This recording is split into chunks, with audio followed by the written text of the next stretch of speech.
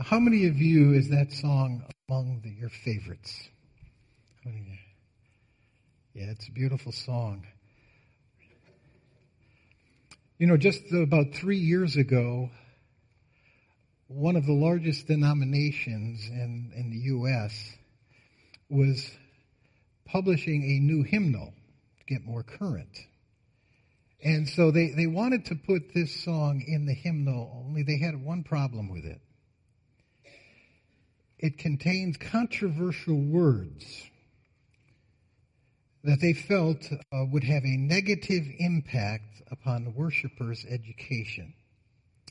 And the phrase in question was, "Till on that cross, as Jesus died, the wrath of God was satisfied."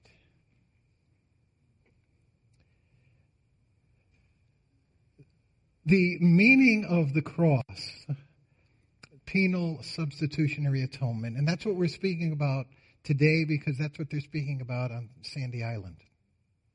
3 messages on Sandy. 2 yesterday. The first Pastor Brandon brought was on penal substitutionary atonement as seen in the Old Testament and how it is throughout the Old Testament.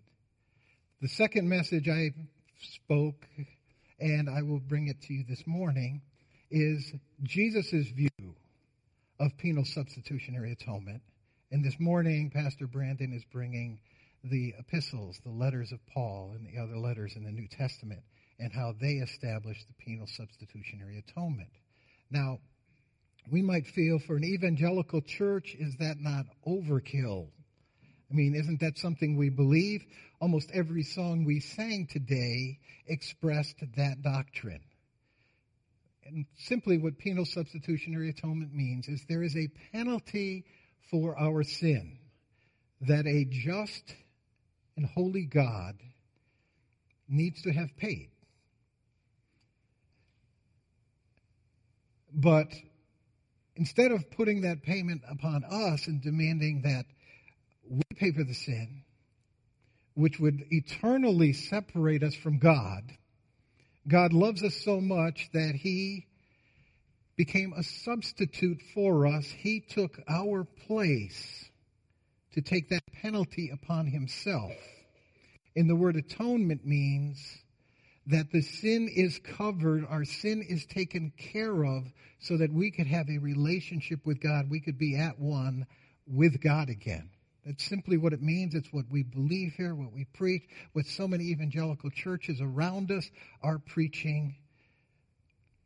But the cross, that meaning of the cross has been under attack for a while.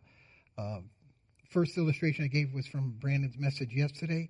He also gave this one. It said, Albert Mohler, who is currently the president of the Southern Baptist Seminary in Louisville, Kentucky, recalled on his very first day of class in that seminary, which he now leads, that his professor of New Testament studies explained to the class that there will be no bloody cross religion in this classroom. It's beneath the dignity and self-respect to believe in a God who had to kill in order to forgive. And we see that that isn't simply viewed from a few decades ago. We see right now denominations feeling that that is, as some put it, cosmic child abuse.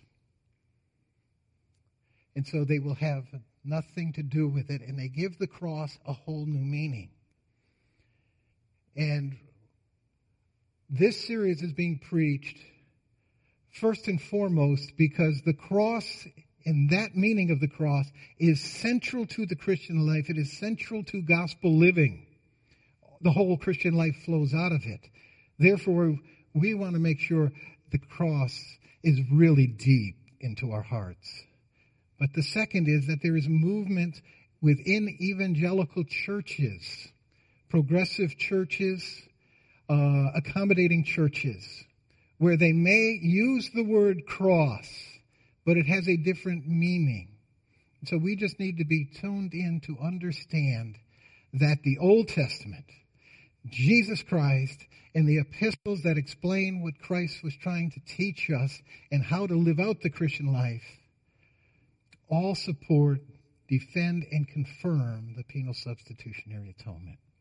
Let's pray. Our Lord,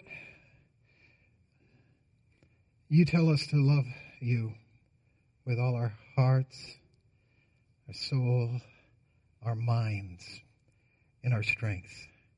We pray, Lord, that a lot of this sermon is addressing the mind, our understanding, our theology. You want us to love you with all our minds. But it's all about our hearts as well. If this doctrine simply remains something in our minds that we could defend and debate, we've fallen far short. Lord, bring this truth into our hearts so that, Lord, it will be our strength in our lives, our souls would live out of this truth. Lord, only your Spirit can do that. Open my heart to the sword of your Spirit. Open each of our hearts to the work you want to do in them this morning. In Christ we pray. Amen. In a well-known Scottish theology series called the Gifford Lectures, one of the renowned speakers, Sir Alistair Hardy, asked the question, would Jesus, if Jesus were alive today, would he be a Christian? And Sir Hardy answered the question in this way, I very much doubt it. I feel certain that he would not have preached to us of a God who would be appeased by a cruel sacrifice of a tortured body. I cannot accept either the hypothesis that the appalling death of Jesus was a sacrifice in the eyes of God for the sins of the world, or that God, in the shape of his Son, tortured himself for our redemption. I find such religious ideas to be among the least attractive in the whole of anthropology. To me, they belong to quite a different philosophy, a different psychology from that of religion that Jesus taught.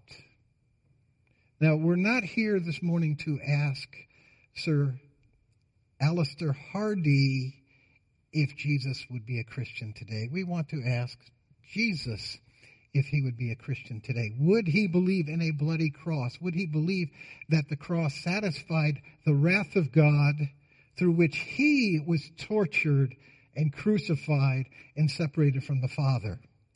And what I hope we will come away with is we will hear Jesus saying a resounding, yes, that is the meaning of my cross. And that is what I preached and what I would preach today. And we're going to do it by looking at three things. One, Jesus' affirmation of the Old Testament sacrifices as he himself fulfilling them. Secondly, to look directly at the words of Jesus Christ and his experience at the cross. And then thirdly, to look at the very foundation building blocks of Christianity and show that they are grounded. Jesus himself grounds the way we are justified, what it means to believe, and how we live the Christian life all flow from the cross of Christ. So, the group up at Sandy Island have a little bit on this because Brandon gave about a 50-minute message in the Old Testament showing, most particularly, that in the Passover,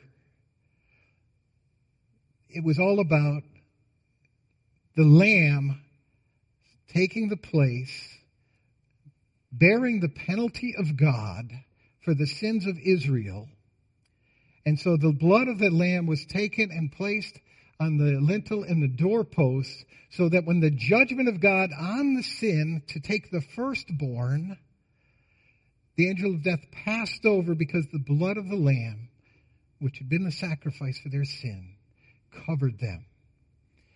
The second passage he spent a lot of time on was Isaiah 52 and Isaiah 53, the suffering servant passage, and how they looked forward, Israel looked forward to a servant delivering them, and a servant ultimately delivering all of us.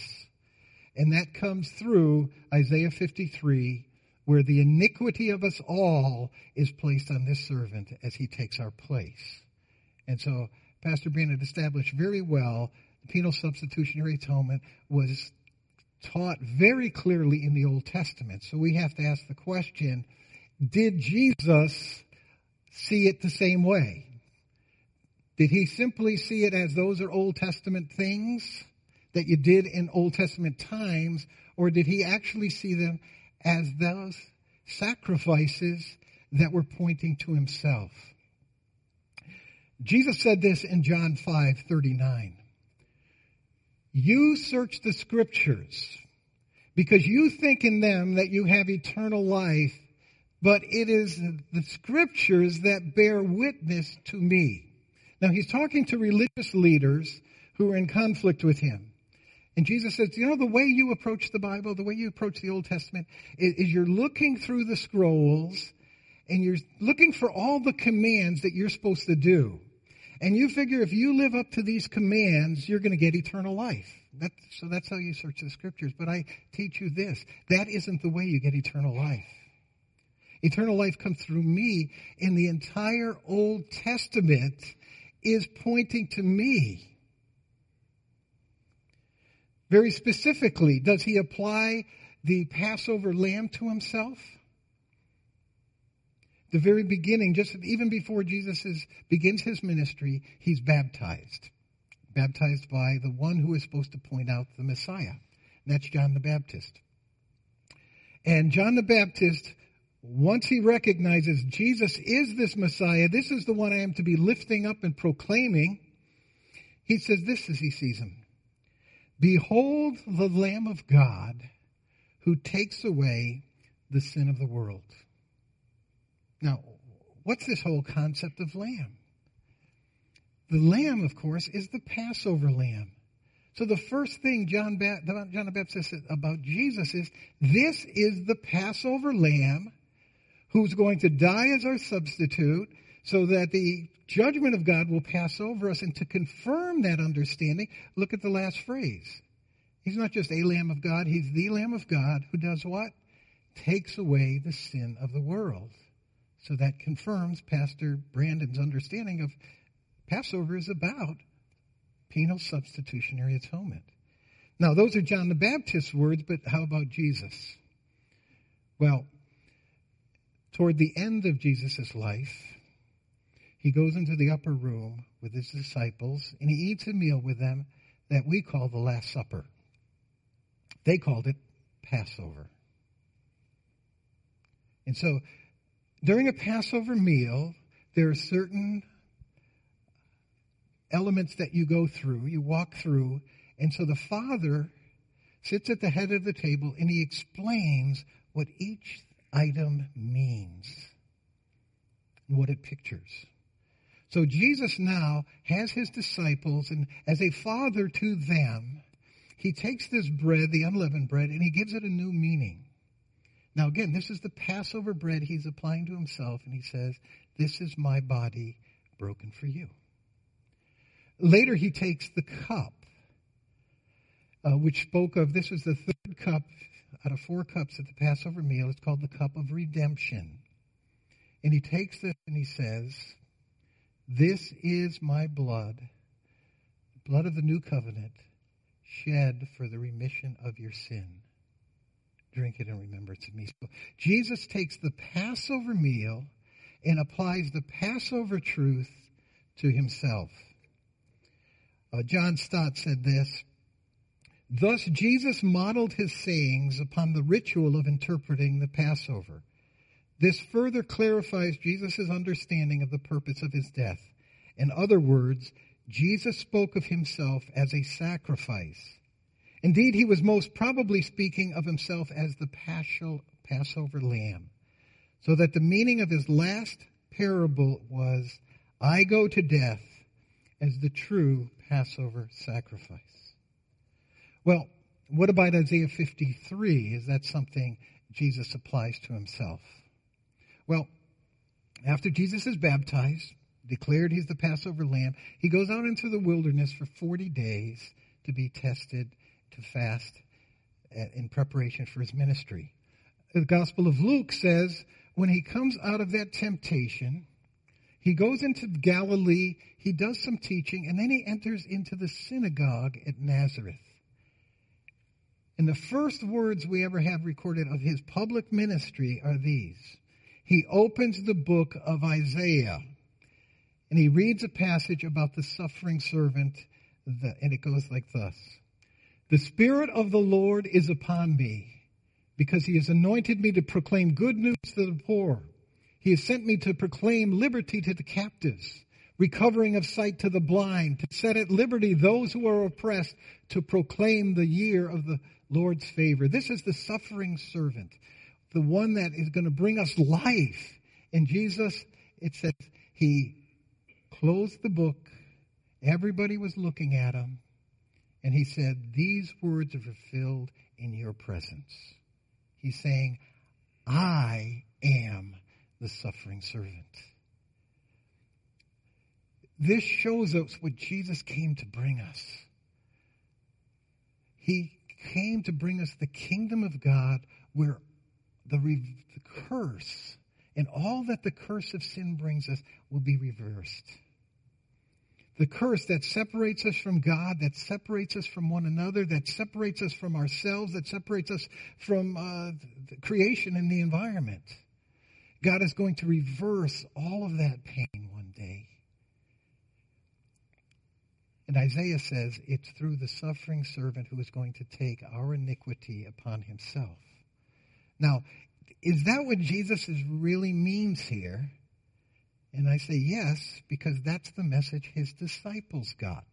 In the book of Acts, in chapter 8, we have an Ethiopian who happens to be a eunuch. Apparently he was in Jerusalem and he's going back to Ethiopia.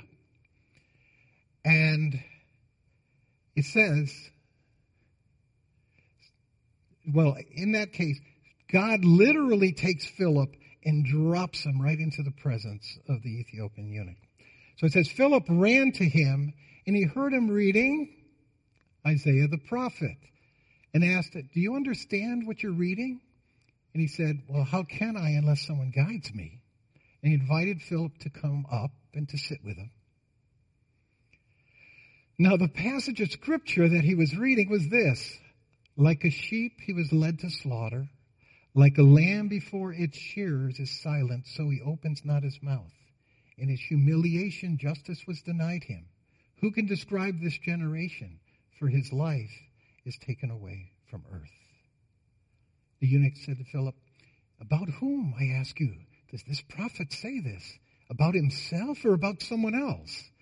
Then Philip opened his mouth and began with this scripture and told him the good news about Jesus. So, this is a quote from Isaiah 53. Our iniquity will be placed on him. And Philip says, this is all about Jesus, but he didn't stop there. He probably went back to Passover and throughout the Old Testament. In fact, Jesus, remember when he's on the road to Emmaus, he's traveling with these men and these two disciples who are forlorn. They're shattered, they're depressed because of the cross, they feel defeated, and Jesus comes alongside them, and he starts to open the scripture to them. And this is what he says.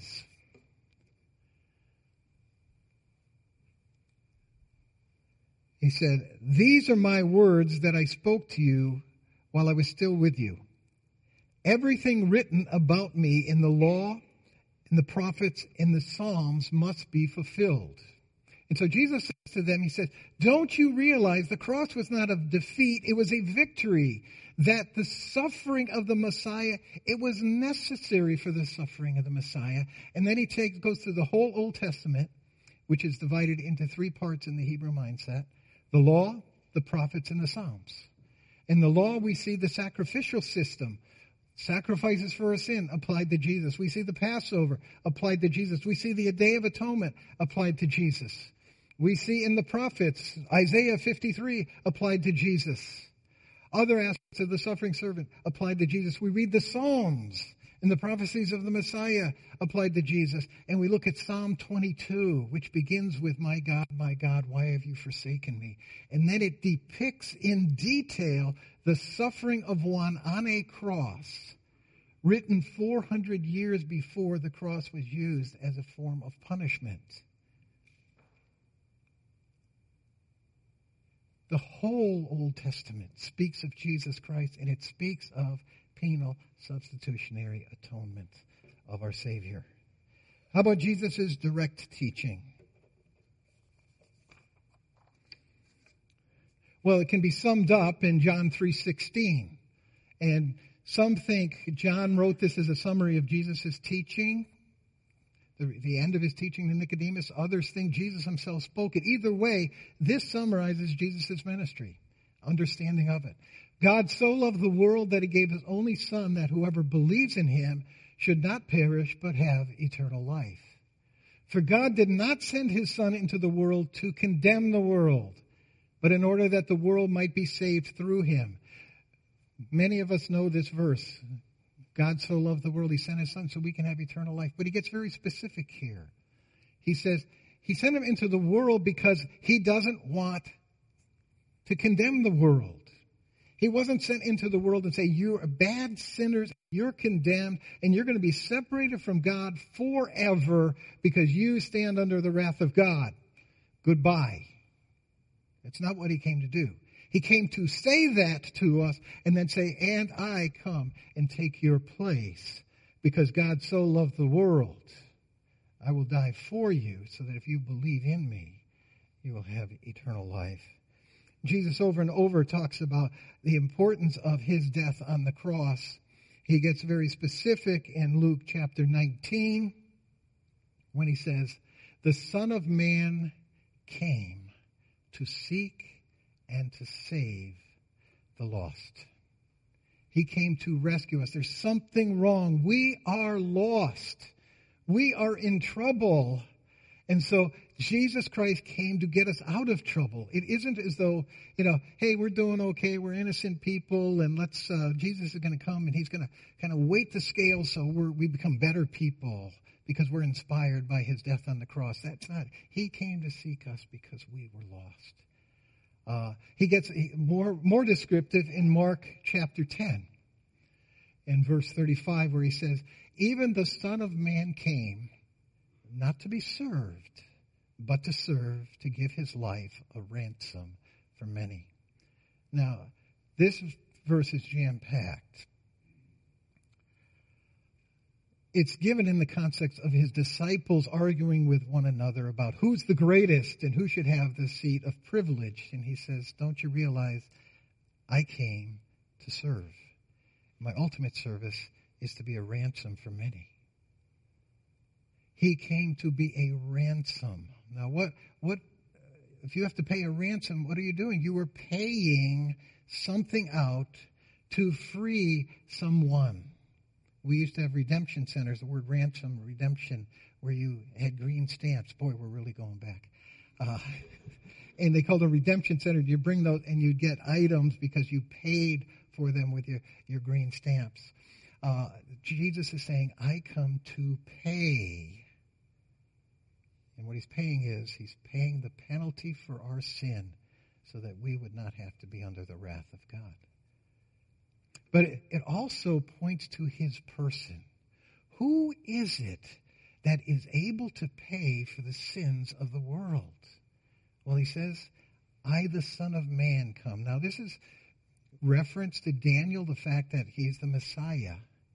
But it also speaks of his humanity. To be the son of somebody, you are the same nature. If you're the son of a cow, you're going to be a cow. If you're the son of a man, you're going to be a person. You're going to be human. So it speaks of Jesus is 100% human. He was born like we are born. He grew up like we grew up. He's a man. We can also infer from this passage that he is God. We do that in the word came. He says, I, the Son of Man, came into the world. He's saying, wasn't like everybody else who was born into the world. That was their beginning. Before I was born, I decided to go into the world. I am pre-existent. And I made the choice knowing that people needed to be ransomed, so I made the choice. I was born before, I existed before I was born. Now, this passage doesn't bring out that means he's divine, but John chapter 8 does. And another time when he speaks of his pre-existence, he's with the religious leaders, and he makes the claim, before Abraham, I am.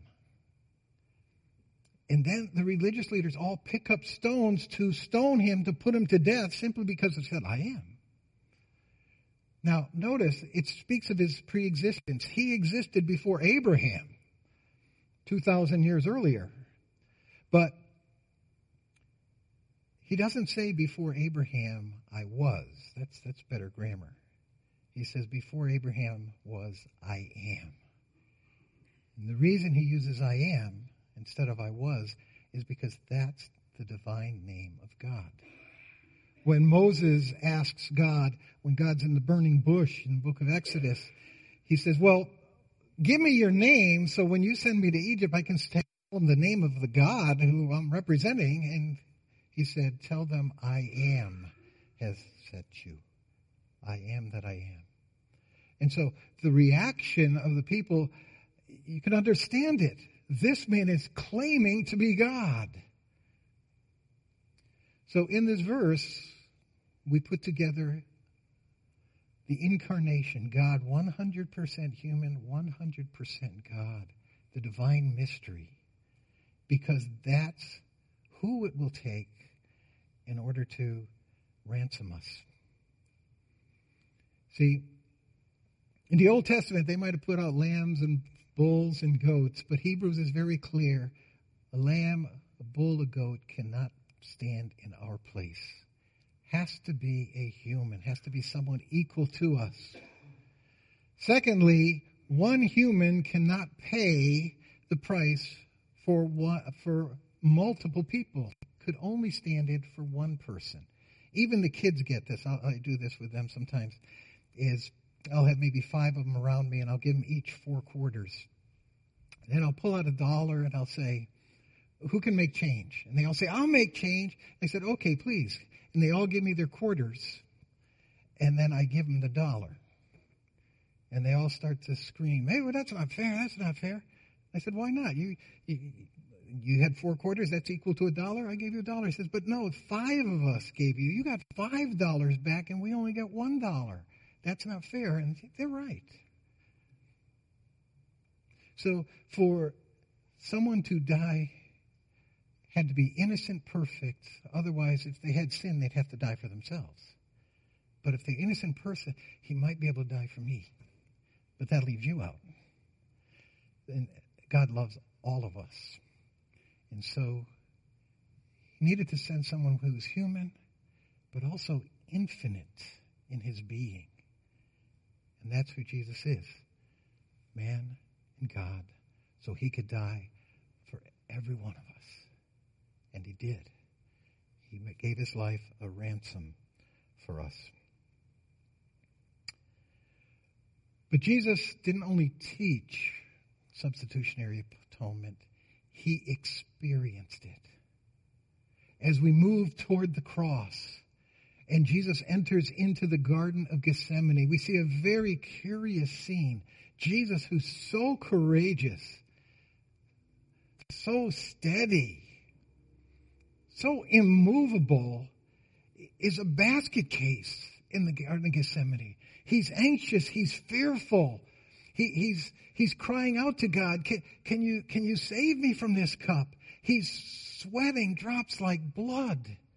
And we say, what's going on here? Jesus is afraid to die? And look at people in history, the martyrs who would follow Jesus. So many of them were tortured and died praising God. They weren't afraid. They weren't fearful. Are they more courageous than Jesus? I mean, was Jesus fearful when he actually went to the cross? Was he quivering on the cross and saying, I wish you would let me down? Angels, come down and save me? No, he's there on the cross dying. And what's he thinking of? He's thinking of us. He's thinking of those people who are torturing him. And he says, Father, forgive them. They know not what they do. He's thinking of his mother. John, take care of my mother. He's thinking of this thief on the cross that was mocking him only minutes earlier. He says, today you'll be with me in paradise. Jesus wasn't afraid of death. He was afraid of the cup. The cup is symbolic of the wrath of God. He'd never been separated from the Father.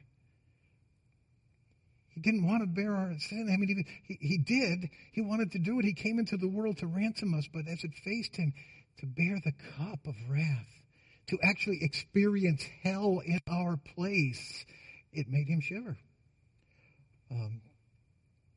John Stott says this, in that case, the cup from which Jesus shrank was something different from physical torture and death. It symbolized neither the physical pain of being flogged and crucified, nor the mental distress of being despised and rejected even by his own people, but rather the spiritual agony of bearing the sins of the world. In other words, of enduring the divine judgment which these sins deserved. That is the correct understanding. It's strongly confirmed by the Old Testament usage, for in both wisdom literature and the prophets, the Lord's cup was a regular symbol of his wrath. Steve Demers came up to me afterwards and said, do you notice in Revelation, the cup turns into bowls of God's judgment? Yeah. That's what Jesus was afraid of. He was going to pay the penalty for our sins. It wasn't, I'm going to die.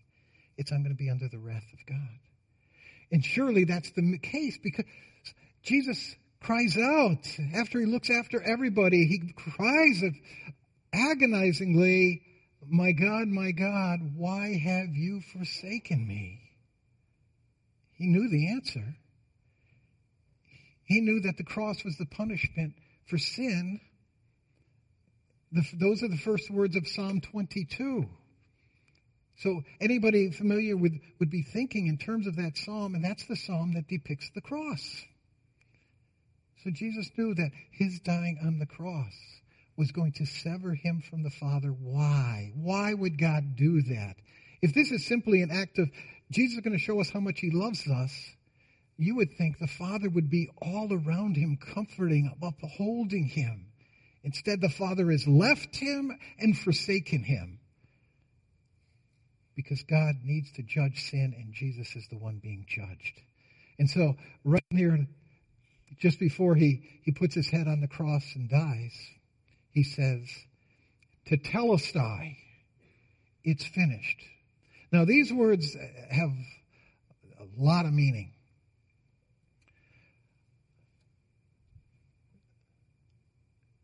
When God created the world in 6 days, before he rested, it says he created it, he saw it was good, and he said, it is finished. Jesus came to bring us the kingdom of God. And it would take his death on the cross in our place to bring us that kingdom. And so he says, just like God, it is finished. And then he rested his head on the cross and died. It means Jesus' work on the cross is done. His suffering for our sin is completed. But the word it is finished is also used in ancient Greek for paying bills. So if you had a bill, especially a tax bill, it would be, once you paid it, it would be stamped Tetelestai, paid in full. People would understand the connection. Jesus says, something's paid in full by my death. What? The ransom. The justice and holiness of God, which brings wrath. It's finished, and it's paid in full for each one of us. Now, Jesus often spoke of the cross. One of those times was in Matthew chapter 16. And he had asked the disciples, you've been around there. Tell me, what do people say about me? Who do they say I am? And the disciples were like, well, some of them say that you're John the Baptist, come back to life. Others think you're Elijah, the prophet. Some think you're one of the prophets. And he says, who do you say I am? And he says, you're the Christ. And Jesus says, you got it. And then Jesus continues, and he goes on. And he says,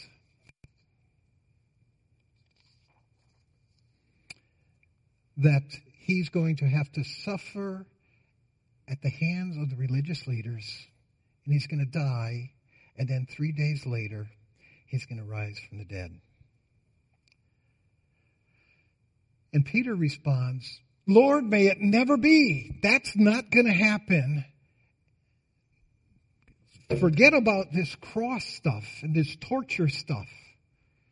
And Jesus' words are, get behind me, Satan. You are not setting your mind on the things of God. You are setting your mind on the things of man. What's it saying? Jesus came to die. I don't care what your belief about Jesus is.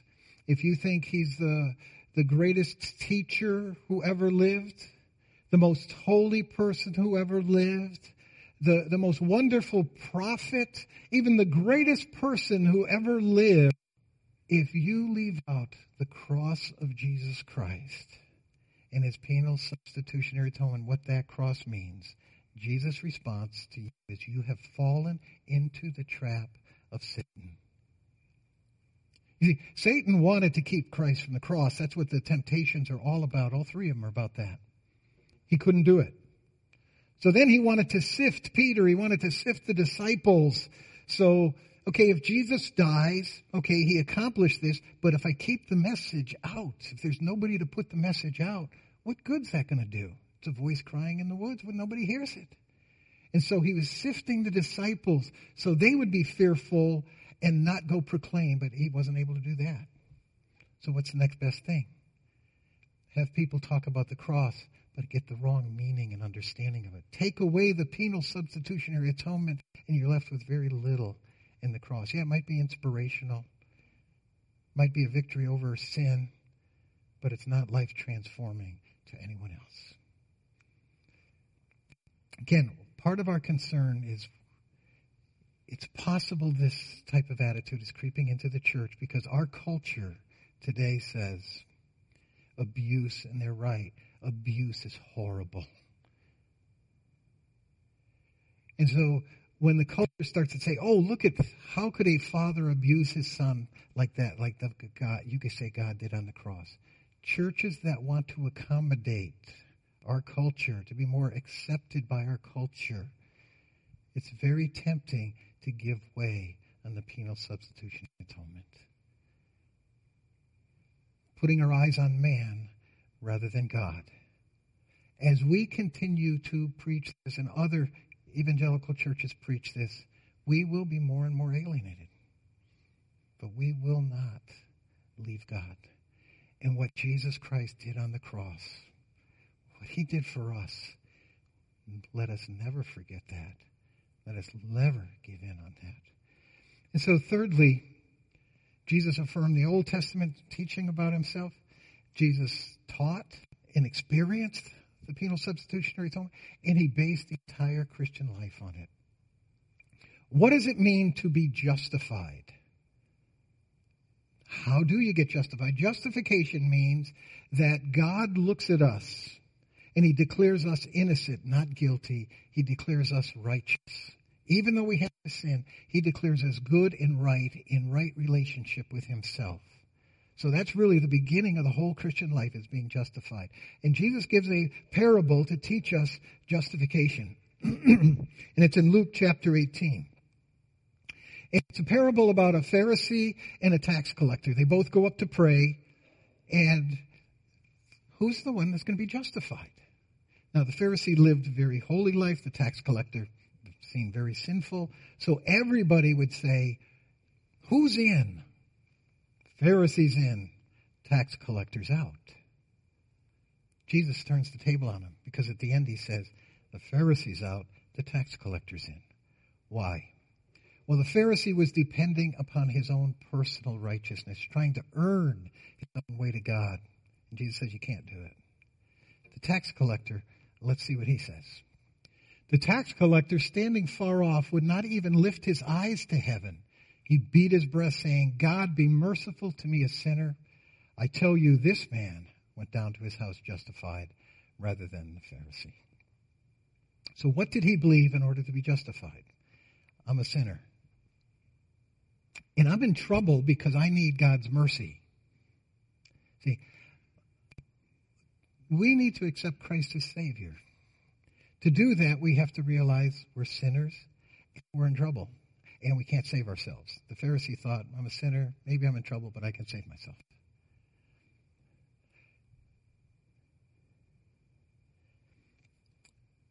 But the word mercy is more than mercy.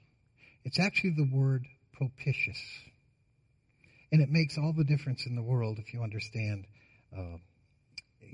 this. Another professor at a Southern Baptist school seminary, Frank Stagg, said this, and he represents a lot of people. He said, God is free to forgive. The Father does not need to punish the Son in order to earn the right to forgive. He can just do it. And if we read this as the tax collector saying, I'm a sinner, but Lord, you're free to forgive me. You're free to give me mercy so I can have a relationship with you and be justified. Then Frank Stagg is on target. But he doesn't say mercy. He says, be propitious to me. Propitious is the word meaning satisfied.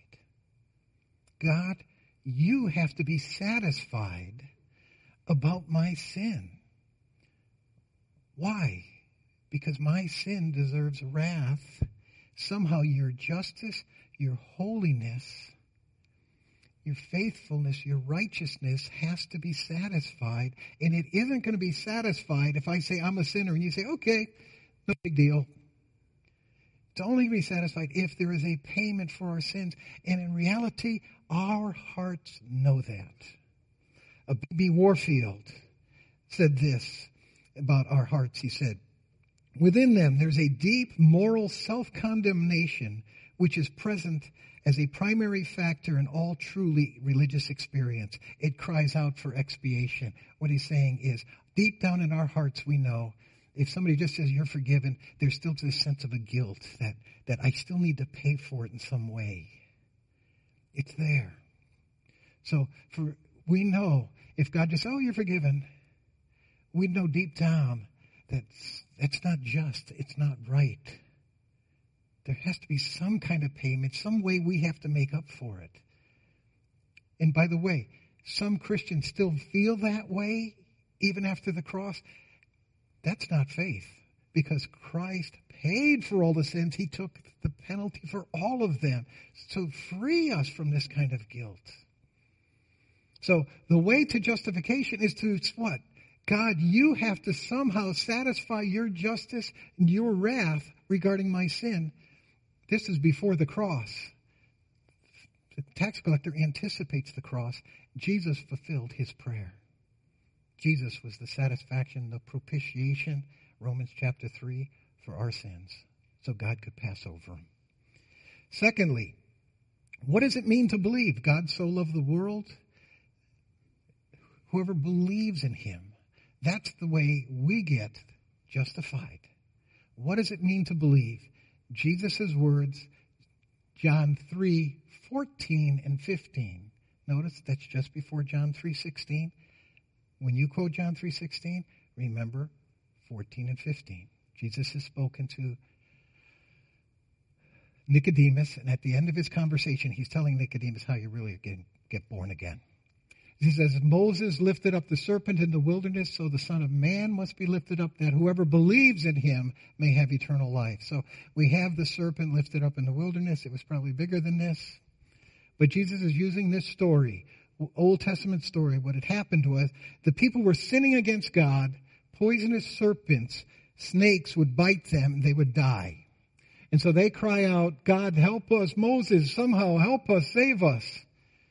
Instead of saying, so Moses was given by God this brazen serpent. He says, create a brazen serpent, put it on a pole.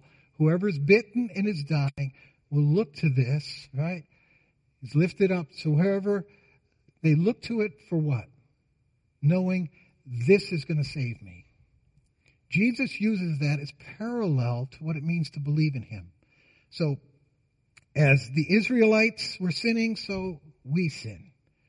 The Israelites suffer a penalty of death by the serpent. We suffer the penalty of death when we sin. God makes a provision. A bronze serpent lifted up in the wilderness. He makes a provision for us. Jesus Christ lifted up on the cross. So how did the Israelite get saved?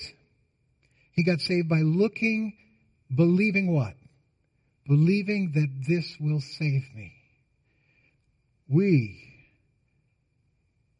look and say, that saves me, the cross of Jesus Christ. What's on this pole? The instrument of death. What killed us? Sin brought death. This represents, in a sense, the sin that kills us. What is put on the cross of Jesus Christ so that when we believe in him we are saved? It is our sin that is placed on Jesus Christ. Also, the whole Christian life is lived grounded in the cross of Jesus Christ. We have that story in Luke chapter 7. A Pharisee invites Jesus to a dinner. At the same time, there's an immoral woman, an outcast, who is standing on the wall. People could do that in those days when a teacher was present. But you don't come off the wall. She did. And Jesus is reclining at dinner, his feet out here. She comes, starts to minister to his feet. She washes them with her tears. She takes down her beautiful hair, wipes with her hair. She takes out her amulet of very valuable perfume. She breaks it, pours it on Jesus' feet. That is the picture of the Christian life. That is the picture of worship, of servant, of a heart of love, of giving, of change in identity. It's the Christian life. What's at the heart of her? The Pharisee saying, God, you shouldn't accept her. And Jesus tries to get the Pharisee to understand what's really in her heart. And so he gives a parable. He says there's two men owe their master money. One of them owes $10,000. The other owns $1 million. Now, remember, in those days, if you owed a debt, they could put you in prison and you don't get out until the debt's paid. So you might be able to raise $10,000 to get out of prison. $1 million? I couldn't. And so he asked the question. The master forgives both. Who's going to love him more? And the Pharisee who's hardened to Jesus says, well, I suppose the one who is forgiven much. And Jesus now applies that. He says, you've done nothing for me. She's done everything for me. Essentially, because she understands my forgiveness, my offer of forgiveness. And she feels that in her. And therefore, she's living out of that. He who is forgiven much loves much. He who is forgiven little loves little. Now notice, the Christian life is lived out of a love relationship with God based on our understanding of the depth of God's love in our forgiveness. There are many today who say the cross of Jesus Christ displays the love of God, how much God loves us. It is not a substitutionary atonement for our sins. It is simply an expression of how much God loves us. And when you feel that love, you're going to love him back. Two problems with that view. One, this passage, though the woman does live out of love, realizing how much love, it does not say, he who is loved much loves much. It says, he who is forgiven much loves much. Till we realize how bad our sin is, how we are in prison with no way to pay it, till we realize how horrible our sin is, till we, like Isaiah, see the holiness of God and cry out, I'm in trouble, God. I am a man of unclean lips. I am ruined. Until we feel that, we won't understand the cross. And only when we look at the cross and see that do we realize the heights, depths, widths, and breadths of the love of God that Paul prays that we understand and have. Second thing wrong is that view is insane. The view that God's going to show us, Jesus showing his love, so we go, wow, that's how much God loves us. For instance, I love you, and so I say, I'm going to prove my love to you.